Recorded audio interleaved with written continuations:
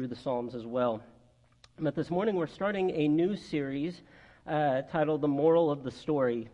Now, if you're an avid reader or an avid movie watcher or TV show watcher, you know that a lot of books, a lot of movies, TV shows, they have their plot, they have the thing that they're going towards in the story, but oftentimes there's a moral to the story, right? A good book, you might read, this is what they're going towards, but throughout the whole thing, there's this moral that stands out, this thing that stands out in the book. And you could probably come up with a bunch of them that are commonplace, the power of friendship conquers all, love conquers all. That kind of thing one of my favorite books of all time is The Wind in the Willows. And that's kind of the theme of that. It's just the importance of friendship. And so there's morals to the story of these different books that we read, these movies that we watch.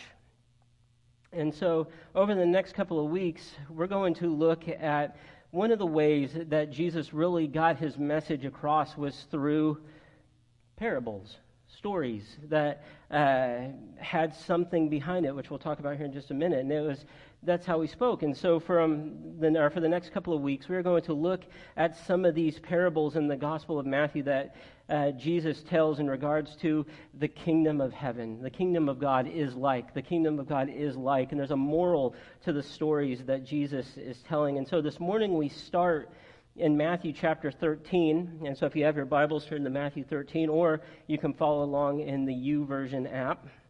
And as you're getting there, this is a familiar parable. We've heard it probably many times growing up in Sunday school and children's church. We've heard the parable of the sower, and so often we kind of go through these parables, these stories, these scriptures that we've grown up with. We kind of just speed through them as we read because, hey, I've heard that story my whole life. I know that story. I've read that story ever since I was a kid, but sometimes we need to go back to these stories that we kind of move through quickly because there's always something that we should be learning from them. And so we start this morning with the parable of the sower. And it's an important parable because it gets down to what is our heart? What is our heart like?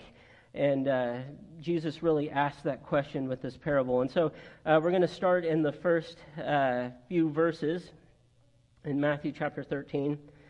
We're going to start in verse 1 and go through verse 3. And it says this. It says, "That same day Jesus went out of the house and sat by the lake. Such large crowds gathered around him that he got into a boat and sat in it, while all the people stood on shore. Then he told them many things in parables." So he goes out into this boat and he's looking at the large crowds that have gathered around him, and he begins to speak to them in parable. So what is a parable? What exactly is a parable? Well, a parable, or the word parable, it comes from two words that together mean to throw alongside. To throw alongside. And this is the idea of a known truth mixed together with an unknown truth. And when Jesus would speak, it would often be, here's an earthly truth, something that they understand, something that they know. For, in this case, sowing. They knew what it would mean to go out and sow seed. And so this is an earthly truth mixed with a spiritual truth that is unknown. And the parable will lay out what is this truth that is unknown. And so he goes out and he begins to speak to them in parables. And so he begins to tell this parable in verse 3. He says, "A farmer went out to sow his seed. As he was scattering the seed, some fell along the path, and the birds came and ate it up. Some fell on rocky places where it did not have much soil. It sprang up quickly because the soil was shallow. But when the sun came up, the plants were scorched, and they withered because they had no root. Other seed fell among thorns, which grew up and choked the plant. Still other seed fell on good soil, where it produced a crop, 160 or 30 times what was sown. Whoever has ears, let them hear." And so we see that Jesus begins to share this parable about a farmer who goes out to scatter his seed. And just some background on that I thought was pretty interesting. I had never thought about this when I read it. And this comes from Mark Moore, former professor of mine, in his Life of Christ commentary. He says this, "You see, we plow before we plant, thus we know what kind of soil we have. In Jesus' day, they often plowed after planting, Thus, the road, hard soil, might become a fertile spot, and the rocky soil, which may not be visible now, would become apparent after the ground had been turned. Even if they plowed before planting, the farmer could afford to be generous in sowing seed, because the more seed sown, the bigger the crop. He knows he's going to lose some seed on the edges of his field and near the rocky crags, but it's worth a handful of seed to ensure that every bit of good soil is covered. So he would go out, they would till the land, he would scatter his seed, and then after the seed was scattered, then they would plow. To till, it's that basic kind of surface level, getting the dirt ready. Then you plow, then you plant the seeds. This is what they would do, is they would till, then they would scatter the seed, and then they would plow the land. And their mindset at this time, the point was, I'm going to throw out seed. Some of it's going to stick, some of it's not going to stick.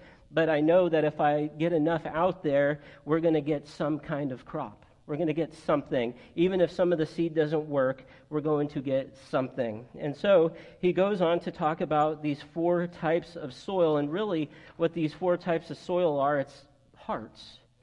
It's hearts. What kind of heart are you? What kind of soil are you? And so he goes through and he starts by listing these different types of soils. And the first thing we see is this path that the birds came and eat up the seed. This is a hard path, a hard walking path. No seed would grow here. No seed would even be able to get into the dirt here, because as they would, people would walk on these paths. Animals would walk on this path. It would be dry from the sun, and when it rained, it would dry up, and it would become kind of like concrete. It was hard walking paths around the edge of the fields. We see Jesus in Matthew 12. We see that he's walking through grain fields. What he's doing is he's walking on the path alongside the fields. And so there's this hard ground, these hard walking paths that, because they're so hard, no seed is going to be able to penetrate the ground. Then we see these rocky places, this rocky soil. It's shallow soil. The seed goes into the ground, but it doesn't go into the ground far enough, and it starts to spring up a little bit, but because it's so shallow, it doesn't get the moisture it needs, and because it doesn't get the moisture it needs, when the sun comes out, it scorches up the seed. Then there's this soil that produces thorns. These seeds are thrown out, and they grow up around seeds that are or they grow up around weed, and that weed grows up alongside the seed. And what happens? They go into competition, right? As they grow up alongside this weed, they're fighting for sunlight, and whoever gets to the sunlight survives. And these seeds, they're not able to grow up because the weeds around them are choking them out in this battle to get to sunlight. And then finally, there's this good soil. This good soil, which causes it to produce a good crop, up to 100 times what was sown. And so Jesus tells them the story. This is the types of soil, and these seeds come out into these different types of soil. And then we see in verses 10 through 17, Jesus is going to explain the reason why he talks in parables. It's like this little interlude here. Here's the parable, here's the meaning of the parable, and in between, here's his explanation for why he speaks in parables. And so in verses 10 through 12, he says this: The disciples came to him and asked, "Why do you speak to the people in parables?" He replied, "Because the knowledge of the secrets of the kingdom of heaven has been given to you, but not to them. Whoever has will be given more, and they will have an abundance. Whoever does not have, even what they have will be taken from them." You see, Jesus states the reason here that the mystery of the kingdom of God has not yet been revealed to them is because to these disciples he has given them a gift of understanding.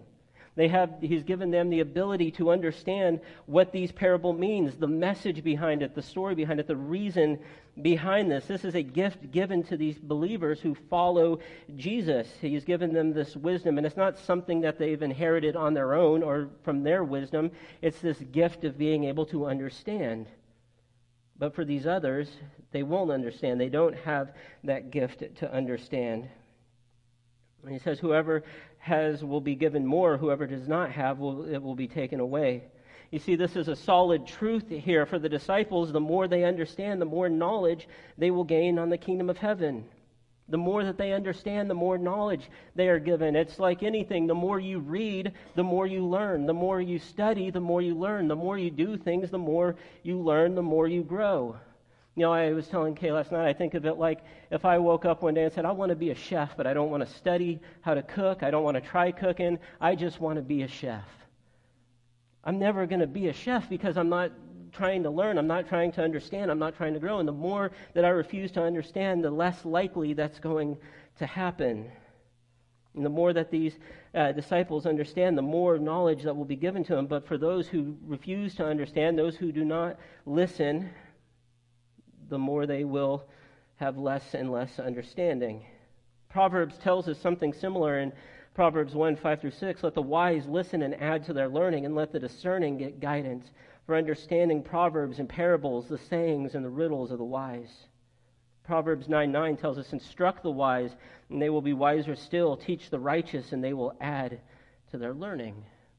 And so the more that you have, the more that will be given to you. The less you have, the more will be taken away from you. And in verses 13 through 15, Jesus says this. He says, this is why I speak to them in parables. Though seeing they do not see, though hearing they do not hear or understand. In them is fulfilled the prophecy of Isaiah. You will be ever hearing but never understanding. You will be ever seeing but never perceiving. For this people's heart has become callous. They hardly hear with their ears, and they have closed their eyes. Otherwise they might see with their eyes, hear with their ears, understand with their hearts, and in turn I would heal them. You see, we find this parable played out in the first three Gospels. And in this story, all of these Gospels quote Isaiah 6, 9 through 10. And when it comes to the Greek, Mark's translation is actually the more accurate translation. In Mark 4:12, he says, so that they may be ever seeing, but never perceiving, and ever hearing, but never understanding. Otherwise, they might turn and be forgiven. So, what does this mean? Why is Jesus saying this? Because some people ask, why is Jesus keeping them from understanding? Why is he telling them parables when he knows that half these people aren't going to be able to understand? Does this mean that Jesus is just forever going to keep people from understanding and they just have no hope? Well, the answer is this. It's all about belief.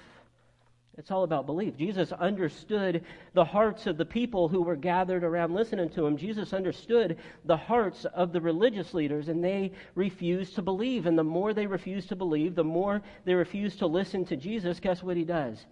Fine, you get your wish. You won't understand. You're not going to understand what I'm teaching you because you choose not to believe. You choose not to listen. You choose to keep your face covered in regards to this, and because of this, you get your wish. You won't be able to understand. John 5, 39 through 40, we see this unbelief with the religious leader. You study the scriptures diligently because you think that in them you have eternal life. These are the very scriptures that testify about me, yet you refuse to come to me to have life. And so because they refuse to believe, because they refuse to listen, they will lose understanding. Their understanding will become skewed. Think about the people that are listening around Jesus, all these large crowds. Guess what happened to these large crowds? They fade away. They fade away. They didn't really want to understand. They didn't really want to believe. They were there to see what Jesus would do next. And so they choose not to believe, and because of that, their understanding will be skewed. But then he goes on in verse 16 and 17, and he says this, but blessed are your eyes because they see, and your ears because they hear. For truly I tell you, many prophets and righteous people longed to see what you see, but did not see it, and to hear what you hear, but did not hear it. Here's the thing, because of this gift of understanding that they have, because Jesus is going to explain these parables to them, they have something that so many other people wish that they had. Think about this. The prophets in the Old Testament, the wise people in the Old Testament, they longed to understand the things that these disciples are getting to understand. This thing that is being made known to them that has been kept secret for so long, the prophets wish they knew what the disciples would know. Peter talks about this a little bit in 1 Peter chapter 1, verses 10 through 12, he says, "Concerning this salvation, the prophets who spoke of the grace that was to come to you searched intently and with the greatest care, trying to find out the time and circumstances to which the Spirit of Christ in them was pointing when he predicted the sufferings of the Messiah and the glories that would follow. It was revealed to them that they were not serving themselves but you when they spoke of the things that have now been told you by those who have preached the gospel to you by the Holy Spirit sent from heaven. Even angels long to look into these things." They're learning things that others wish that they knew. And I wonder, do you ever stop to think about this? Think about this for a second. These disciples in this moment, they're learning things that other people in the Old Testament wish they had known. Look at what we have. We have the Word of God. We have everything that comes next. We have what happens with our Messiah. We have the apostles preaching the gospel. We have the Holy Spirit that they didn't have at this point. We have all of this stuff in view to us. We know things when we read the Gospels. We know things that the angels do not know. Think about that. Think about that when you read through Scripture. There are things that even the angels do not know that we know. It's an amazing thing to think about. And he tells them, "Blessed are you because you've seen, because you hear, because these prophets, they wish they had what you have. They wish they knew the things that you knew." And so now he goes on to explain, what does this parable mean? After this little moment where he explains why he speaks in parables, he gets back to the parable. And so in verses 18 and 19, he says this, "Listen to what the parable of the sower means. When anyone hears the message about the kingdom and does not understand it, the evil one comes and snatches away what was sown in their hearts. This is a seed sown along the path." And this is the idea that there are going to be people who the message goes out, but guess what? They don't want to hear it. They don't want to hear it. They don't want to believe it. They don't want to accept it. And because of that, Satan comes and he snuffs it out before it even gets a chance to begin. Here's the sad truth. It's a sad truth. It's a harsh reality. There are going to be people that you talk to, that you share the gospel with, who will never want to believe what you have to say. And they will turn away, and they will never come to believe. We keep ministering, we keep sharing the gospel, we keep telling people about Jesus, but the truth is there are going to be people we come across in our lives that will refuse to believe, and because of that, they will never come to believe.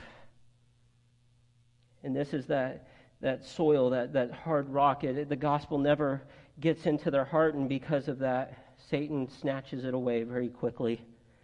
Then in verses 20 and 21, it says this, "The seed falling on rocky ground refers to someone who hears the word and at once receives it with joy. But since they have no root, they last only a short time. When trouble or persecution comes because of the word, they quickly fall away." The rocks represent those who hear the gospel and they receive it and they seem joyful at first, but as soon as life gets hard, as soon as difficulties come into their life, their first reaction is to bolt, to get out, to be done. And they turn away from God because this is not what I signed up for. I thought following God would be easier. I thought it would be a life that I would be more blessed in the things that I want, that I need, and when things get difficult, I'm out. I think oftentimes this belief was more emotional, and when difficulties came, the pressure was way too much, and just like a plant with no moisture, they get scorched up. Then in verse 22, he says, "The seed falling among the thorn," it refers to someone who hears the word, but the worries of this life and the deceitfulness of wealth choke the word, making it unfruitful. This is a hard one. I think this is a really, really hard one. Those seeds that are growing up competing with thorns for sunlight, with weeds for sunlight, those represent those who hear the word, but the stress of life, the desire for material good, it snuffs them out. If we would admit this more, I think we'd see that we struggle with this The stress of life, the daily worries that comes alongside of us, and we think about our day and it's just so busy. You know, and I got so many things to do. I've got to get the kids here by this time. I got to get to work by this time. I got to make sure I go and do this by this time. And life is just so busy, and I don't know how I'm going to get it all done. I don't know how I'm going to be able to be in all these places at once. Life is just so busy and hectic and chaotic, and I've got so many things that are stressing me. I just don't have time to be with God right now. I don't have time to pray. I don't have time to read. And we use this excuse over and over and over again. Every single day is busy, and the worries are there, and life is hard. I just don't have time right now. And guess what happens? The more and more and more this takes place, the more our daily life, the more our daily stresses get the better of us, and the more and more we say, I just don't have time to pray. I just don't have time to read. Guess what happens over time? Those things push us further and further and further away until we are nowhere near close to God. And our faith has become lacking. Our faith is gone. We no longer believe because we've spent so much of our life chasing all the daily worries, all the busyness of life, that it snuffs us out. But it's not just that Jesus mentions. No, he also mentions the pursuit and the love and the desire for wealth becomes obsession until it becomes more important than God. We chase after success, and so success for so many people is money, right? The more money you have, the more material possessions you accumulate, that means you're successful. And so we chase after this over and over and over again until we lose sight of God, and all we care about is how are we going to continue to be wealthy? How are we going to continue to accumulate all of this stuff? I think that's why in 1 Timothy 6:10, Paul warns them for the love of money, the love of money. Money is not evil. Money is not bad. It's just, it's paper. It's little silver coins. It's not that is evil. No, it's the love of that is evil. For the love of money is a root of all kinds of evil. Some people eager for money have wandered from the faith and pierced themselves with many griefs. But then he gets, in verse 23, he gets to the good soil. But the seed falling on good soil refers to someone who hears the word and understands it. This is the one who produces a crop yielding 160 or 30 times what was sown. This is the good soil, the one that hears the gospel, understands the gospel, believes in the gospel. They are obedient in doing what God has asked them to do. They are obedient in following the words and the word.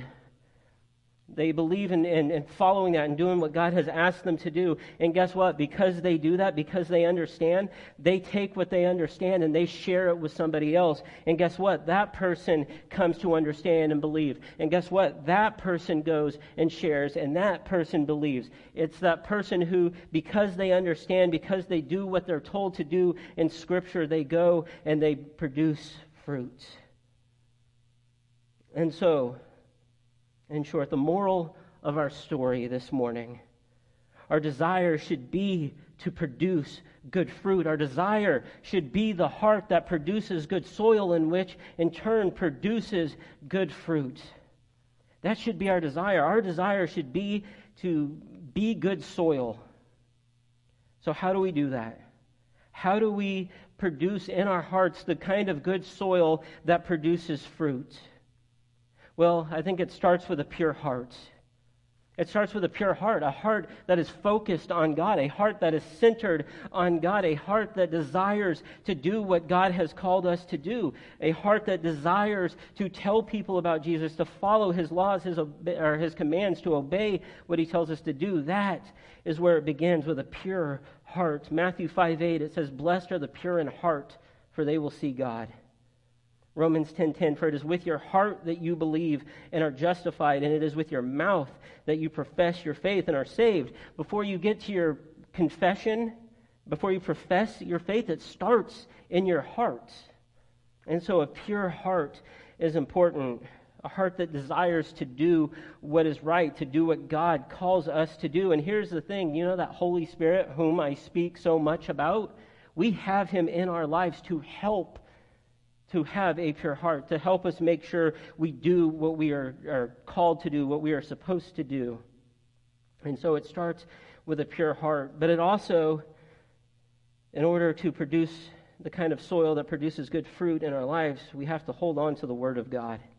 We have to hold on to the Word of God. And you know what? I may be stretching a little bit this morning. I may be reaching this morning. But I think that when we read through this, we see the importance of needing to hold on to the Word of God. Because just like a root needs moisture and for it to grow, we need the Word of God in order to grow. How do we understand what God is asking us to do? How do we understand God's Word if we are not in God's Word? Makes sense, right? If I say I want to study something, but I never open a book to study that subject, how am I going to understand that subject? You can't unless you actually get into it. And so how do we grow? How do we understand if we are not in the Word of God? We need to hold to the Word of God. And man, no one time is it ever, like, it's perfect now to think of this, because look at all the things around us. Look at all the things around us. Everything around us is telling us to believe in other things, accept other things, accept other beliefs, accept these opinions. These things are more important than what your Bible says. We should accept these things. And we know that's not true. No, we know that's not true. We know that what we need to do is focus on the Word of God, and yet everything around us is telling us, you need to believe this. You need to accept this. You need to agree with this, or else you're this. If you don't agree with this, then you're this. No, what we need to do is we need to hold to the Word of God. John 8:31-32 says this: to the Jews who had believed in him, Jesus said, if you hold to my teaching, you are really my disciples, and you will know the truth, and the truth will set you free. Where is this teaching? It is in his Word. Psalm 119, verses 9-11, how can a young person stay on the path of purity? By living according to your word. I seek you with all my heart. Do not let me stray from your commands. I have hidden your word in my heart that I may not sin against you. To produce the kind of soil that produces good fruit, we need a pure heart, and we need to hold on to the Word of God. But lastly, we also need to persevere. We need to persevere. Because here's the thing, just look at these seeds that we see, the soil that we see in Matthew 13. Guess what? Hard times are going to come. Difficulties are going to come. Persecution is going to come. It's going to be a thing. Jesus tells us that. Remember, when the world hates you, remember it hated me first. It's going to be a thing that happens. And so we need to persevere. Guess what? Daily life is going to be hard. It's going to be hard. There's going to be busy schedules. There's going to be anxiety about your day. There's going to be worry. Those things happen. They happen more often than we would like to believe or care to admit, but they happen. Difficult days come and go, and we need to persevere. We need to persevere in those things. Do not let the hard times choke out that soil. Do not let daily worries, the love of material things, don't let those things choke you out. James 1:12, blessed is the one who perseveres under trial, because having stood the test, that person will receive the crown of life that the Lord has promised to those who love him. Hebrews 12:1, therefore, since we are surrounded by such a great cloud of witnesses, let us throw off everything that hinders and the sin that so easily entangles, and let us run with perseverance the race marked out for us. That's such a great passage in Hebrew. All these examples of people who persevered in the midst of so many things, we are called to persevere as well. And if we want to persevere, here's what we need to do. We need to seek His strength. Seek His strength. We have in our core, we have the Holy Spirit in us, but not only do we have a Father who is King of Kings, Lord of Lords. There is no one else like Him. And so why don't we seek His strength? Why don't we go to Him in our times of trouble, in our times of difficulty? We have the greatest Father that we could ever ask for. And we need to seek His strength. 1 Chronicles 16:11, look to the Lord and His strength. Seek His face always. And so, to produce the kind of soil that we need to produce good fruit, we need a pure heart. We need to hold on to the Word of God, and we need to persevere. Because here's the benefit of this. When we have this kind of soil, We have this kind of soil in us that produces good fruit. Guess what? We go out and we share with people. We sow seed. We sow seed. We tell people about Jesus. And guess what? Some people may not believe. But guess what? Some people may. Some people may. And it may be just one person you reach. Guess what? We're not all going to produce the same amount of fruit. We're not. You may produce more fruit than me. I may produce more fruit than some. But guess what? It doesn't matter how much fruit we're all producing. It's not about producing the same. It's about producing fruits. It's about making sure people hear the gospel and people turn and they believe in Jesus. And because of that, they go and they tell people about Jesus. And because of that, they go and they tell people about Jesus. That is why we should want this soil that produces good fruit. And so which soil are you? I'm going to ask the worship team to come up. And as they come up, here's the benefit again that I mentioned earlier. We have a more complete picture. We have things that even at this time the disciples didn't fully understand yet. We see what would happen eventually, and we would learn the things that they would eventually learn.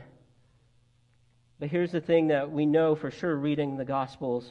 We have a Savior who comes, and He lives, and He dies on the cross, and His blood is shed for us. And He goes to the grave, but guess what? He doesn't stay in the grave. He raises from the grave. And because of this, we have forgiveness of our sins. And so what kind of soil are you?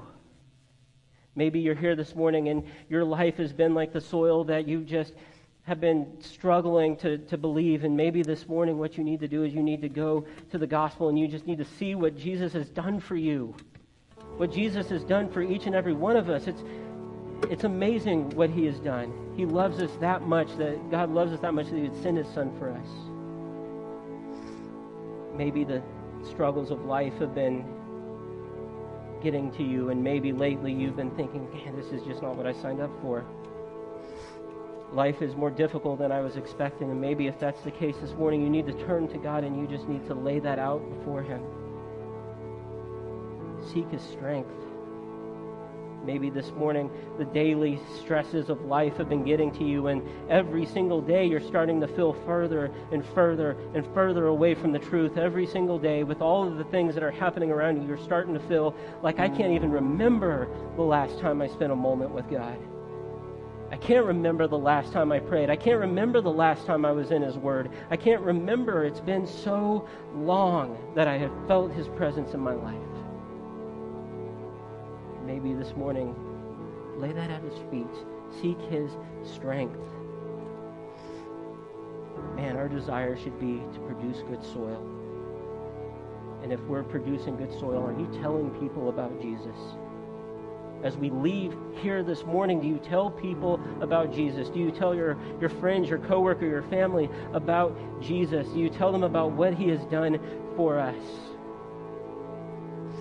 And we have so many different places that we could sow that seed to tell people about what He's done for us. And so are we doing that? What kind of seed are you?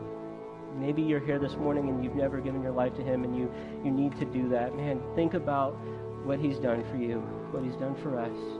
Give your life to Him. And maybe you're here this morning and you just need to spend time in prayer, seeking Him out, laying this stuff at His feet. If that's the case, you can come up here and pray. I'd love to pray with you. Pray where you're sitting, but lay that out at the feet of God. And again, I encourage you this morning as we go from here, tell people about Jesus. Be the kind of soil that produces good fruit. If you have a decision to make this morning, I pray that you do so as we stand and we sing.